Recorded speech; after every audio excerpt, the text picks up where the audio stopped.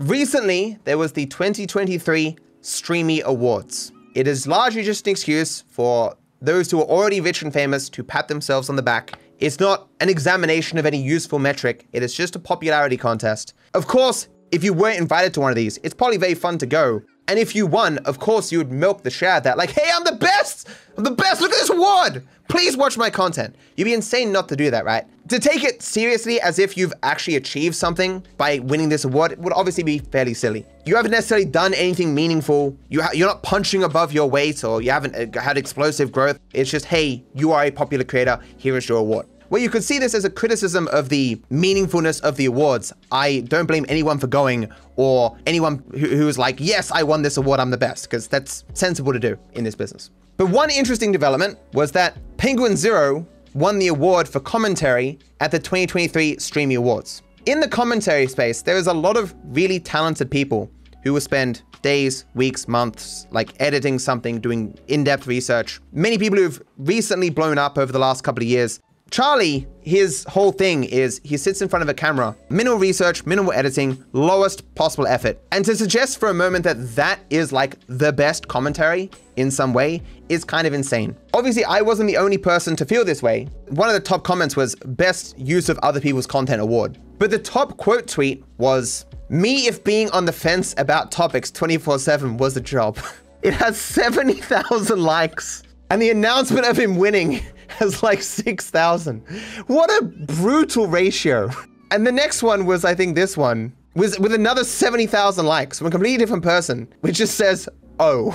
And it shows a comparison between who else could have possibly won. I didn't know who Chad was or D'Angelo, but I looked at the content that they make. All four of these people put significant effort in the videos that they make and in general, the content that they make. But Charlie won. Showcasing again, it doesn't matter the quality of the content that you produce. It's more a matter of just producing as much garbage as possible, pumped out with as little effort put in it as possible. So I looked into the other two who were here, and D'Angelo Wallace ended up having a video on their channel, which was of particular interest to me. The video was titled, Charlie and the Hot Take Factory, Wrong About iDubbbz. So for those who don't know, iDubbbz released an apology video where he talked about how he feels a lot of regrets about much of the content he made, feels he's grown as a person, and ultimately a lot of the stuff that he made negatively impacted the lives of other people that he didn't realize at the time, and so he felt it necessary to apologize. So what this video is about is Charlie came out and said he disagreed that iDubbbz had to apologize, and he ultimately just disagreed with the apology, and he got a lot of flack for doing so. So this is D'Angelo, but I watched this video. What I'm going to talk about here has nothing to do with Charlie's take, but there were just a few things in the video that I was like, oh, this is kind of like what happened to me back with my issues with Charlie. So this statement that D'Angelo says at the beginning piqued my interest. Hear me out, because at first glance, this actually seems kind of convoluted, right? Like, I'm reacting to this huge YouTuber named Penguin Zero, aka Charlie, who just put out 2 videos reacting to this huge YouTuber named iDubbbz, aka Ian, who just put out 1 video apologizing for a series of videos called Content Cop, in which he reacted to a whole bunch of other YouTubers. But don't worry, because I'm gonna break it all down one thing at a time. So the thing that I found interesting about that is, I guess this has become more widespread than I initially realized, and certainly realized back when I first wrote my essay. I didn't realize that this using reacts to mean like any form of commentary was this widespread. As in, if you watch a video in a live stream, pause occasionally, giving your off-the-cuff remarks as you go, that is equally a reaction, as is spending 6 months doing an in-depth journalistic investigation into the history of a creator and making a video about them and their content and their history. Both those would be called reactions to some people. And honestly, I don't think it's an incorrect usage of the word in general, more than I think it's not very useful for the context of online digital media. Because obviously there's a huge difference between those two things, and referring to them both as reactions, I just think it's not very useful to not distinguish between these types of content and to pretend that they are all the same type of content. There should be an acknowledgement of the differences between those two things, but D'Angelo doesn't seem to make such a distinction, at least in the words in which they say. And I think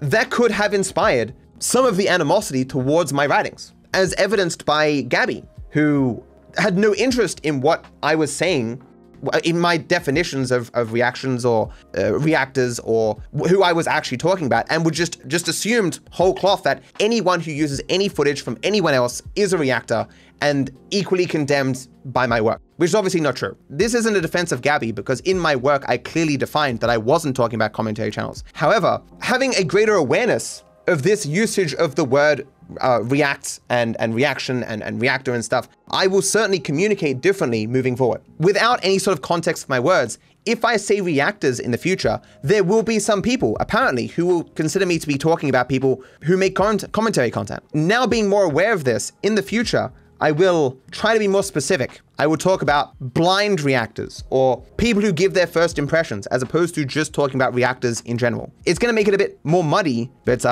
being more aware of how react is being used in the current ecosystem of YouTube, like I'd be a fool not to take that into account with my words. So this next clip also interests me.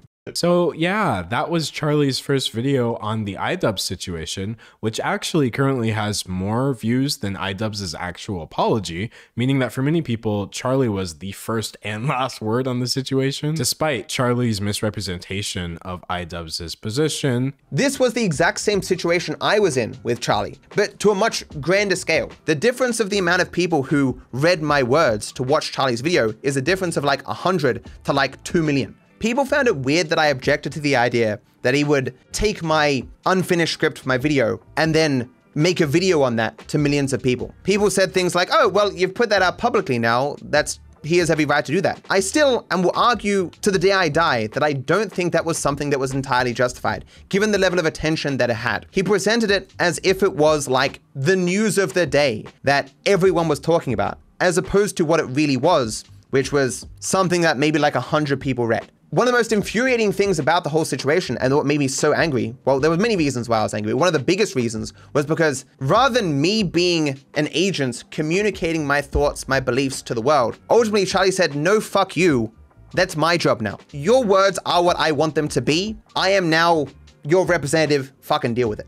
Without my wanting this to happen, Charlie became a representative for my views to millions of people. His words on my words were start, middle, and end for most people. And that never changed. Even when I made my response, the first time I got to communicate my ideas, which I rushed within 5 hours, even that video still had like 1/4 of the views that he got. It was a situation where you just felt so powerless, which is, I'm sure you've all experienced this throughout your lives, but just realizing that there was nothing that I could do or say that really mattered. That ultimately, what I believe, how I communicate, doesn't matter. What ultimately matters is what Charlie decides to tell people about me and my work. That I had no real agency in this situation at all. It was just what Charlie says goes. It just felt like it didn't matter what I said or did, that my beliefs, who I am, is ultimately just gonna be dictated by Charlie, regardless, right? An extraordinarily frustrating situation, and something that made me extraordinarily mad because I knew there was nothing that I could do to change it.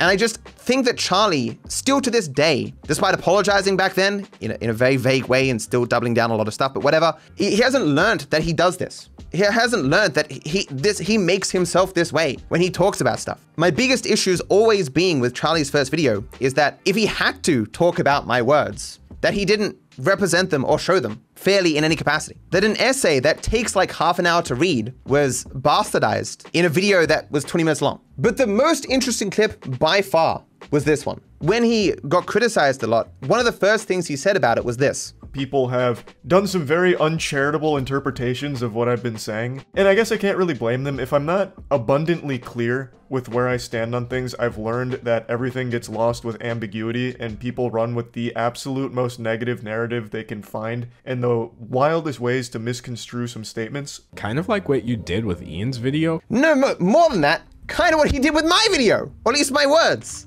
I was floored to hear him say this of other people, as if this isn't a thing that he does as a routine. I don't believe in karma, but like him feeling as though this happened to him is, to me, what karma would be. He is ultimately getting his just desserts. even if it was in such a smaller way than what happened with me. Because ultimately, Charlie has a bigger platform and a bigger voice, and therefore can drown out any sort of criticism that he receives. And he would just, of course, move on to the next thing and not suffer for it. Where I, because of being in a negative situation with Moist Critical, anyone who wants to maintain a positive relationship with Charlie, who is much larger, will obviously be less willing to engage with me in a positive way. Charlie has and will continue, seemingly forever, be in such a huge position of power and just be blissfully unaware of that, or at the very least, be entirely indifferent to the way that his words and how he can use his platform can negatively impact others. All seemingly because of his desire to throw out as many videos as possible. There was one last point said by D'Angelo that surprised me though. I do want to make one thing really, really abundantly clear. I don't think that this was some sort of like dark plan by Charlie to purposely mislead or misconstrue anything. I honestly just think it's just he makes so many videos, dude. The man has uploaded like 12 or 13 videos since this iDub situation, and it literally happened like barely a week ago. All this to say, there's no way this could have been some dark plan, because I don't even think Charlie plans out his videos that hard. And usually that is actually really a benefit to the content. That's pretty much why I enjoy watching him. He's like one of the few people on the platform who doesn't have to write a really long script just to be coherent. And I usually think that really highlights Charlie's best qualities. But in a situation that definitely did involve more nuance than he gave it, I think it backfired on him, and that's sort of just, it happens. I don't know why a person would compliment someone for not putting effort into their content, not slowing down, taking the time and care to research, to pick their topics wisely, to think of innovative new ideas and edit stuff. The statement here is Charlie's strength is when he thinks about his content the least and puts in the least effort. Why? Why would that be the case? The lazier Charlie's content, the better it is. In this particular context, D'Angelo was impacted by Charlie's indifference, his haste, his lack of care about the impact of his words, and therefore has taken notice of it. But this happens all the time. But until it impacts you, it's like, who cares? And that's what this comes across as. I think his content is really great when I personally don't realize how bad it is and it's not impacting me negatively. So that was basically all my thoughts on that. It is certainly very profitable to be at the top and simply try to act as a mirror for the common sentiment on every topic. It'll be interesting to know what Charlie actually thinks of a lot of the topics that he speaks on, or what beliefs he has in regards to topics that he does not speak on. And certainly in the case with me, the reason why he got kind of fucked up a bit was because there was no common sentiment, because no one fucking cared about my essay. The one time he tried to go off on his own and say something himself, he was way off the mark. And I don't think that's a coincidence, you know? Stop! Now that I have your attention, hit the like and subscribe button. Thank you. I wish you all the best.